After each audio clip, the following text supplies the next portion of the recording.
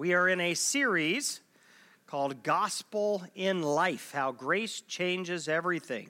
And so we are walking through different aspects of our life and talking about how the undeserved favor of God makes a difference. And today the question I'm trying to answer is this: how do we get right with God? And once we're right with God, how do we remain in a right relationship with Him?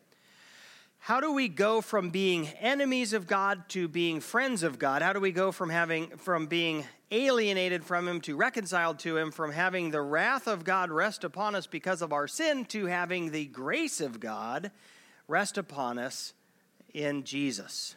How do we go from here to there?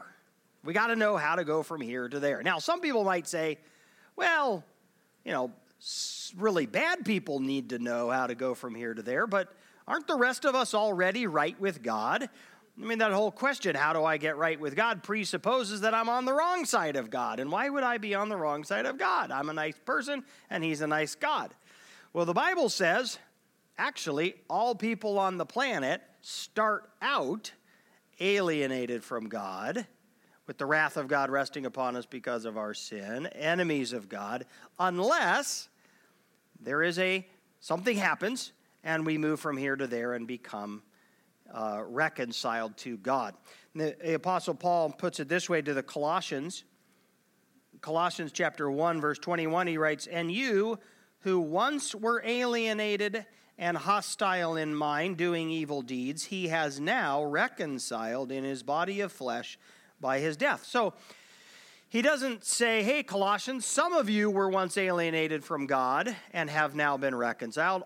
All of you were once alienated from God, and that is the case with all Christians. We always started out as alienated before we became reconciled. So how do we move from here to there? How do we get right with God? Now, let me start with the negative before we turn to the positive, because the fact of the matter is most people who want to get right with God go about it in the wrong way.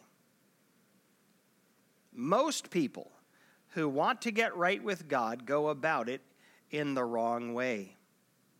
And so we need to knock down the right way, because it's the path that makes sense to our human thinking. It's the path we'll inevitably go on unless we're taught otherwise. And that is the path of performance, the path of good works. It's I'm going to get right with God by being good enough that I can win His favor. He'll notice the effort I'm putting in, and I'll win His approval. That's how I'll get right with God. And so if you're a Muslim, you're thinking, I'm going to follow the 5 paths of Islam, and I'm going to do it consistently and with enough zeal that eventually God will notice, and I will please Him, and He'll say, all right, I see the effort you're putting in. We're good. Maybe you're a Jew and you think, I'm going to get right with God by keeping the Old Testament law, and thereby I'll win His favor.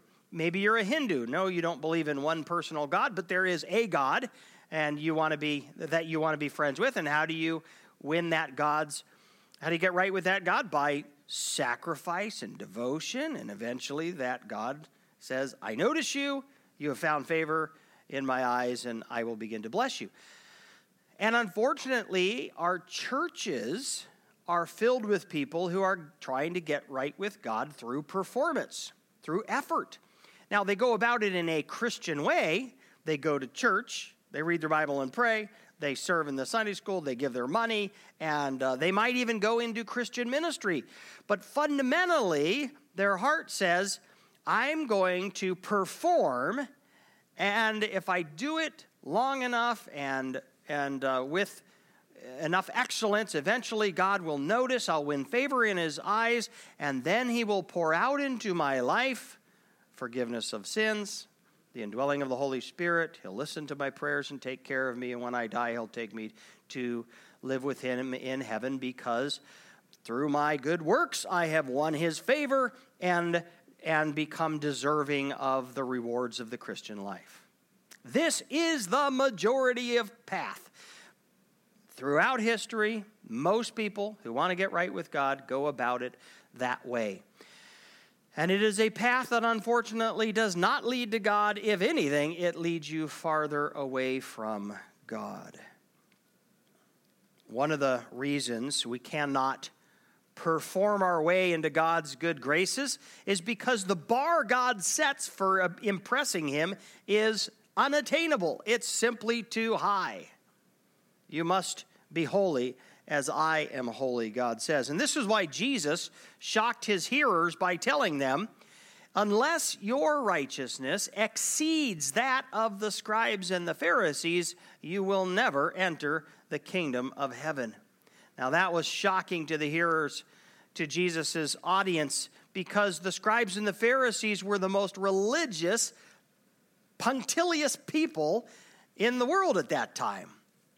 And most people did not think that they had any chance of being that good, because those Pharisees spent a whole lot of time and energy being as good as they were.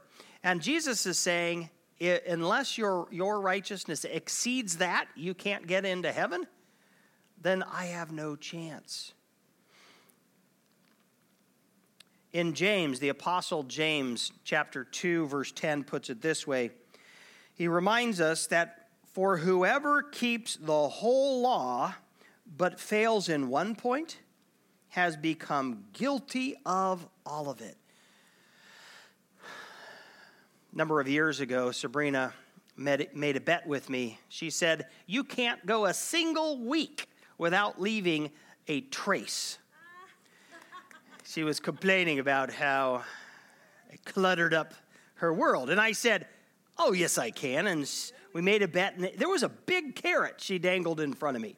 I did nothing else that week except fixate on leaving no trace. And I was awesome. But it really did take everything I had. All I thought about was, have I dropped something? Did I leave something, a dirty dish? And I made it day 1, day 2, day 3. She, by the way, was sleuthing me like crazy. She was following around. She was looking for a mess up. 5, 6. I was on day 7, and it was about 10 p.m. I was at the finish line. And I remember she said, hey, did you just leave that on the counter? No, I cannot believe it. I lost it in the last 2 hours. It was so crushing. I did not get to eat my carrot. And that is what James is saying. Your whole life, you go about it perfectly. One little mistake. And in God's eyes, you are now in the camp of the lawbreaker. It's as if you've broken all of them. God's standard of, you want to impress me, you've got to be perfect as I am perfect, is unattainable. Only Jesus Christ has attained it. No other human has ever attained it. There is none righteous. No, not one, the Bible says. All have sinned and fall short of the glory of God. The Apostle Paul talks about the fact that he began his Christian life, or not his Christian life, he began his life trying to earn God's favor, and then he abandoned it when he encountered the gospel of grace through faith in Jesus Christ. And he tells us about that change in Philippians. So he's writing a letter to the Christians in Philippi, Philippians chapter 3, verse 4, and he writes, if anyone else thinks he has reason for confidence in the flesh, I have more. If you think that you have a chance of getting right with God through your own performance, I had an even better chance. I was absolutely top of the class. Circumcised on the 8th day of the people of Israel, of the tribe of Benjamin, a Hebrew of Hebrews. As to the law, a Pharisee. As to zeal, a persecutor of the church. As to righteousness under the law, blameless. I was the top of the class, creme de la creme. And if anyone had an opportunity to get right with God through performance, through good work, through effort, it was But I gave it up because I realized it led me not to God, but in fact led me away from God. And I gave it up in exchange for salvation by grace through faith in Christ. Verse 7, but whatever gain I had, I counted as loss for the sake of Christ.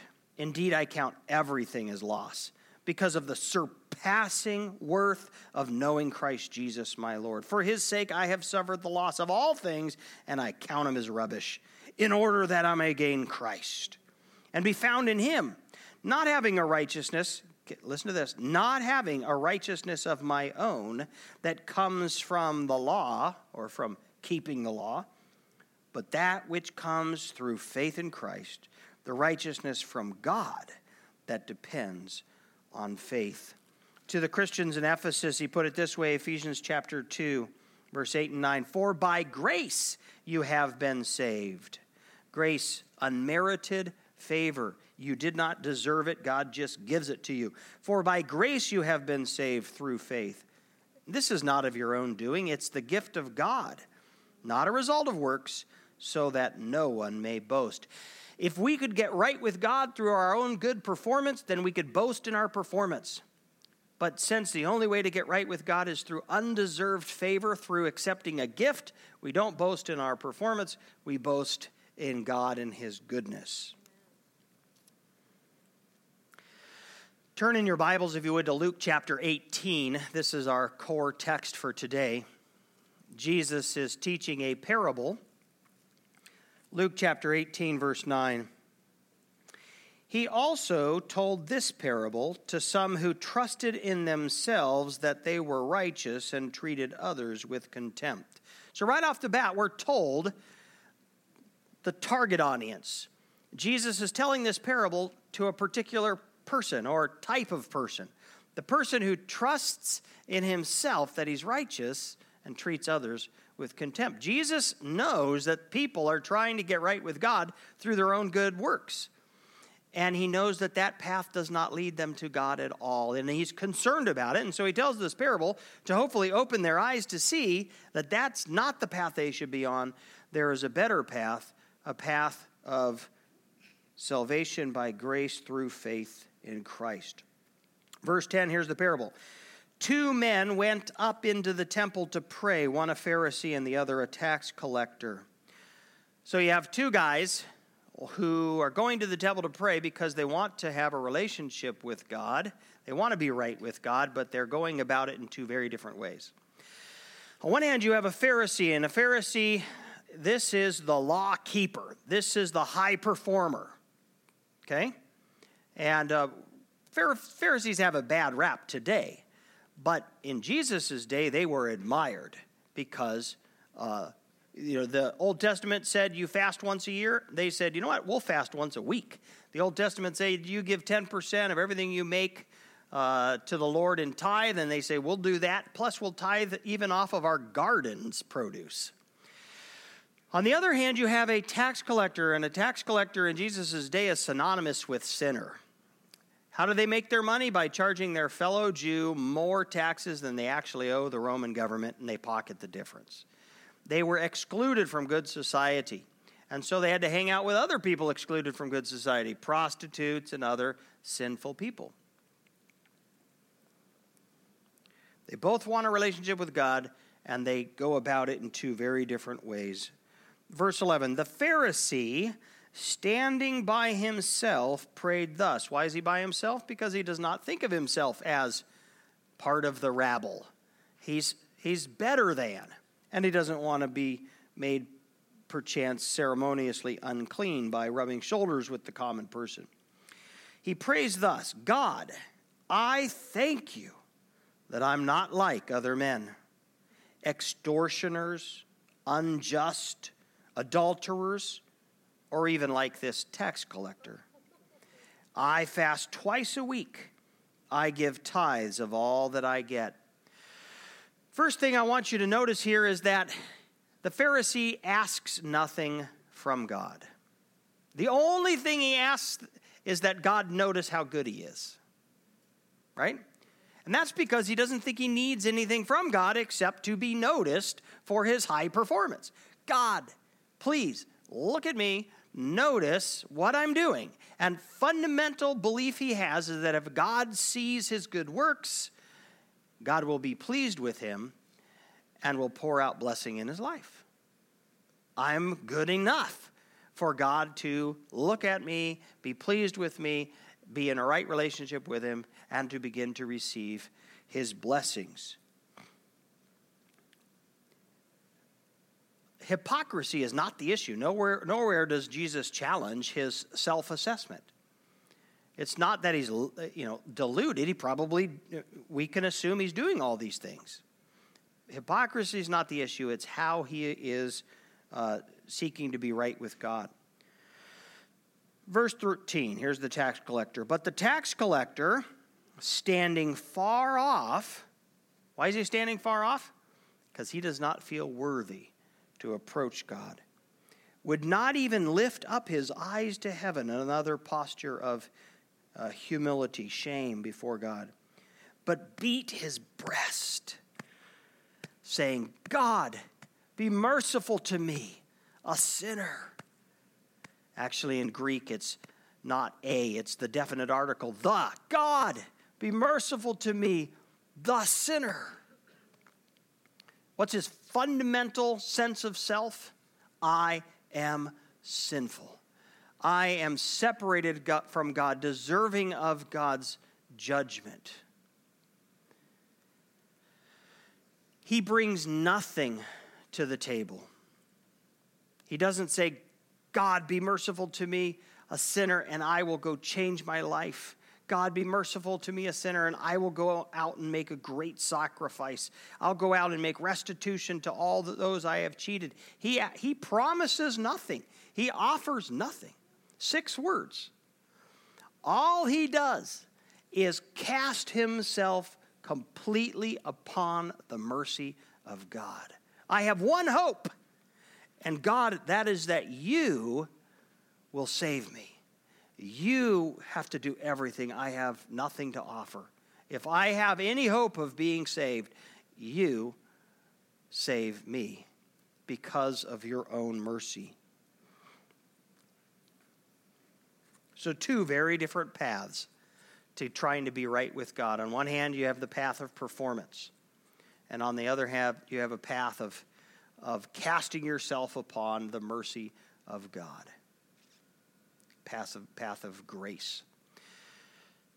And so what's the outcome? What's the result? Jesus could have said, they both went home justified, because there are many paths to God. You can get right with God through good works and through high performance, or you can cast yourself upon the mercy of God and get right with him that way. Many paths to God. No, that's not what Jesus says. Verse 14, I tell you, this is the second person of the Trinity. This is God himself telling us what really happened. I tell you, this man went down to his house justified rather than the other. The Pharisee went home still in his sins, with the wrath of God still resting upon him, still alienated from God, still an enemy of God, despite his good works, despite all of his law-keeping and high performance. The tax collector goes home justified, declared righteous in God's eyes. The heavenly gavel has come down, not guilty, sins taken away. Right standing with me. And he did nothing. He did nothing except humble himself and cast himself fully upon the mercy of God. And that is what God responded to.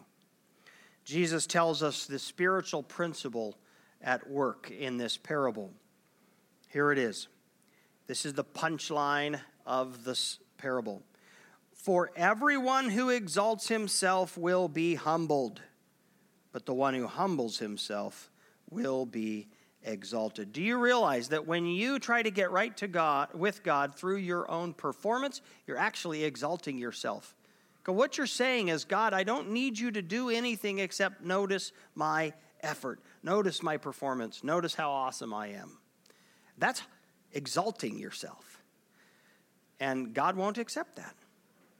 But when you come like the tax collector, empty-handed, saying, God, I cannot save myself. I have nothing to offer you. I cast myself completely upon your mercy. My only hope is that you would act on my behalf. That's humbling yourself. And God honors that. Now, behind the scenes, there's God who left heaven in the person of Jesus Christ, and he lived a righteous life which gets credited to our account, and he hung upon the cross to pay the full penalty for our sin, and he burst forth from the grave to cancel the power of sin and death. God's grace is poured out in the person of Jesus. It's made manifest to us in Jesus Christ. And so we receive the gift of God's grace in Jesus. We don't earn it, we merely receive it. Have you prayed the prayer of the tax collector? The 6 words aren't magical words. It's the humble heart that God exalts.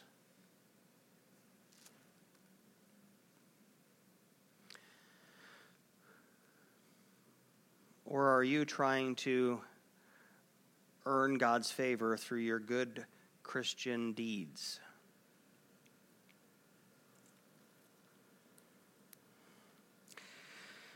Paul says this to the Galatians, chapter 2, verse 15.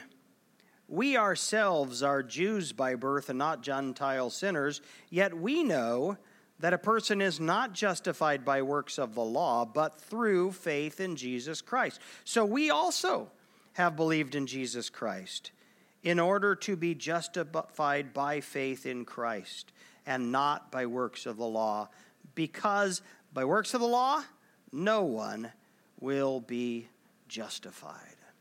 Clear biblical teaching. How do you get right with God? By coming to him empty-handed, casting yourself upon his mercy, and receiving the free gift of grace in Jesus. That's how you get saved.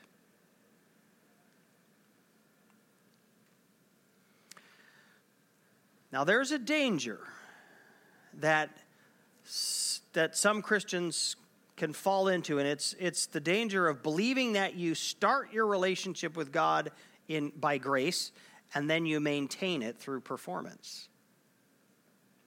And unfortunately, there were some false teachers in Galatia telling the Galatian Christians exactly this.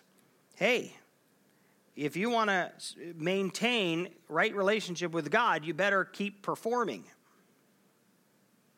And so Paul, addressing that, says, "Oh, foolish Galatians, who has bewitched you?" Verse 2, let me ask you only this. Did you receive the Spirit by works of the law or by hearing with faith?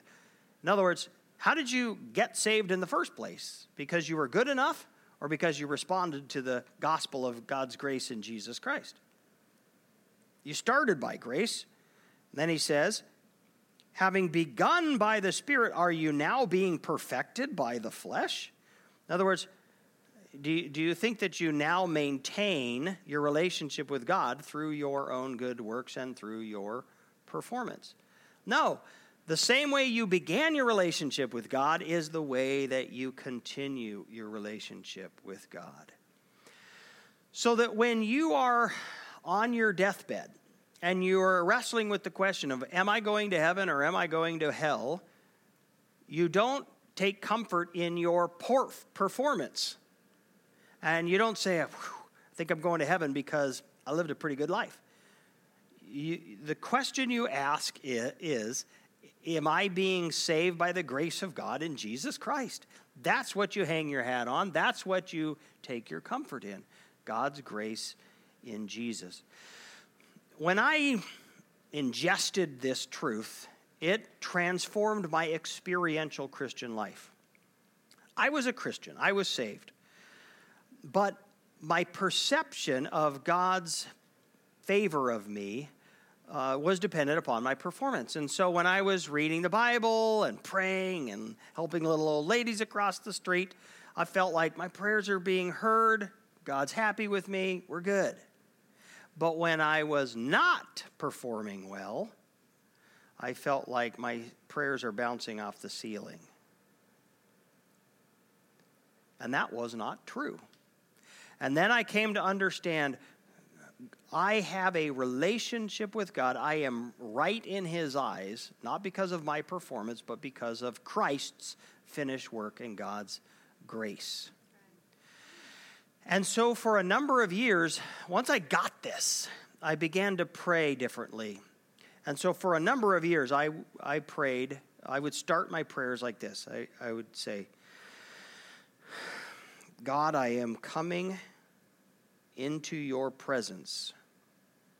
And I'm coming boldly because you tell me to come boldly. And I'm not coming boldly because I'm worthy. I'm not worthy. My performance is spotty at best, God. But I come into your presence boldly because of Christ. The righteous life of Jesus Christ has been credited to my account. I am clothed in the righteousness of Christ, so I come wearing the righteousness of Christ. My sins, which are many, Lord, have been paid in full by the death of your Son, Jesus. They've been taken away as far as the east is from the west, remembered no more. When you look at me, you don't see Mike and his ups and downs. You see Jesus Christ, and you smile. I am accepted. And so, Lord, it's based on that, who I am in Jesus Christ, that I come into your presence, and I come boldly. And I begin to pray. And I would ground myself that way every time I prayed, and that went on for years until I had taken in deeply the truth of who I am in Christ and God's grace to me in Jesus Christ, and it became my core identity. And it leveled out my spiritual life. I knew I have a relationship with God based on grace through faith in Christ. It's not going to change. Now, could I disappoint the Lord through my poor behavior and end up getting his discipline? Yeah, but right, God disciplines those he loves. There was never a question of whether God loves me. The question is whether or not he needed to discipline me. And so now I will say, Lord, I don't want your discipline if I don't have to have it. So I'm going to try to just do what's right. I think my fear of the Lord has increased the older I get, but not my fear of being rejected. I know I am his. I'm sealed with the Spirit. I know where I'm going. But I don't want to displease the Lord. And I also know that, his path is best. And I certainly don't like want his discipline so I don't want that. I don't want to bring more on if I can help it. So, when you really grasp grace and you begin to live out of grace, it transforms your relationships. It transforms your relationship with God. Think about the tax collector, not the tax collector, the Pharisees' view of God. God's just doing what's fair, right? I'm awesome. You recognize that by blessing me. Yeah, that's just what God should do. That's not impressive. On the other, and God's love for me is dependent upon my performance. Tax collector. Once the tax collector has experienced the grace of God, what's his view of God? God, you are so merciful. You love me, and I didn't deserve it. Thank you, Lord. And he becomes overwhelmed, enamored with God's wonderful character, feels secure in his relationship with God. It wasn't dependent on my performance. You just love me. Changes the way we view ourselves. The Pharisee has to view himself as better than other people. That's how he feels secure spiritually. If I'm just like everyone else, then I can't be confident that God notices me and favors me. So he has to think of himself as better than everybody else. The tax collector's sense of self is, I am the sinner, saved by grace. It changes the way we view other people. Remember what Jesus said, telling this parable to those who trusted in their own righteousness and treat others with contempt. Here's the way the Pharisee thinks. Hey, you think it's easy fasting twice a week? No. And I'm having to count my cucumbers to tithe on them. It's hard being good. And you know what? You could be good too. You're just a slacker. I care about God. And you're getting what you deserve. If you wanted a good relationship with God, you could discipline yourself like I am. But you're not. And so, you see, they look down on other people. Over here, tax collector, experience the grace of God. How do you view other people? I'm the sinner. That's my fundamental view. I'm the sinner. But for the grace of God, there go I. And guess what? So at best, you're where I am. Or I should say, at worst, you're where I am. Most likely, you're better than I am. And guess what? I know a God who can love you too. Grace changes everything. It fundamentally changes the way we view ourselves, other people, God. It is a much, much better way to live. It's freeing. Bow your heads if you would. Close your eyes. Just so you can spend some time with the Lord. Christian, you have experienced the grace of God in Jesus. You know what that's like. And so right now, I want you to begin worshiping God, praising him for his mercy to you, thanking him that your relationship is not based in your performance, it's based in his grace toward you. Celebrate that. It's good. He's worthy. Begin to celebrate that.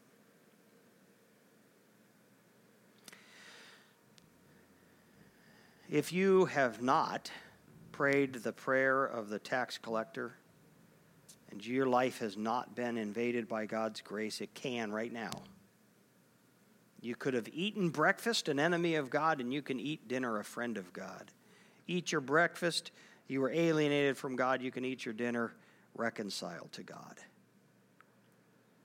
God, be merciful to me, the sinner.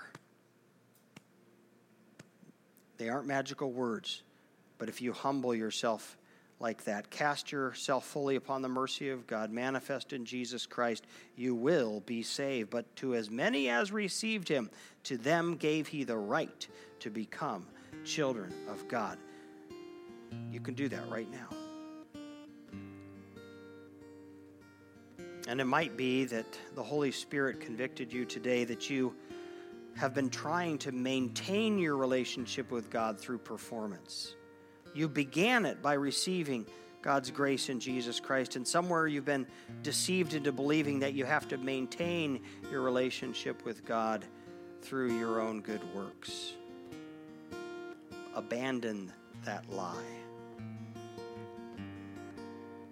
Re-embrace God's grace to you. Let the Holy Spirit reconfirm his love for you, your right standing with him because of Jesus.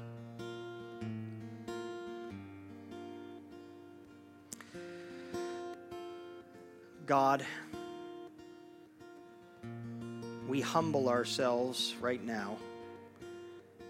Like the tax collector, we acknowledge we are the sinner. The only sin that matters is our sin, because it's what has kept us from you. We cast ourselves fully upon your mercy. We have nothing in our hands to offer you, Lord. And we receive your undeserved favor manifest to us in the life and death and resurrection of Jesus Christ. And And we receive that as a gift. Thank you. In your name we pray. Amen.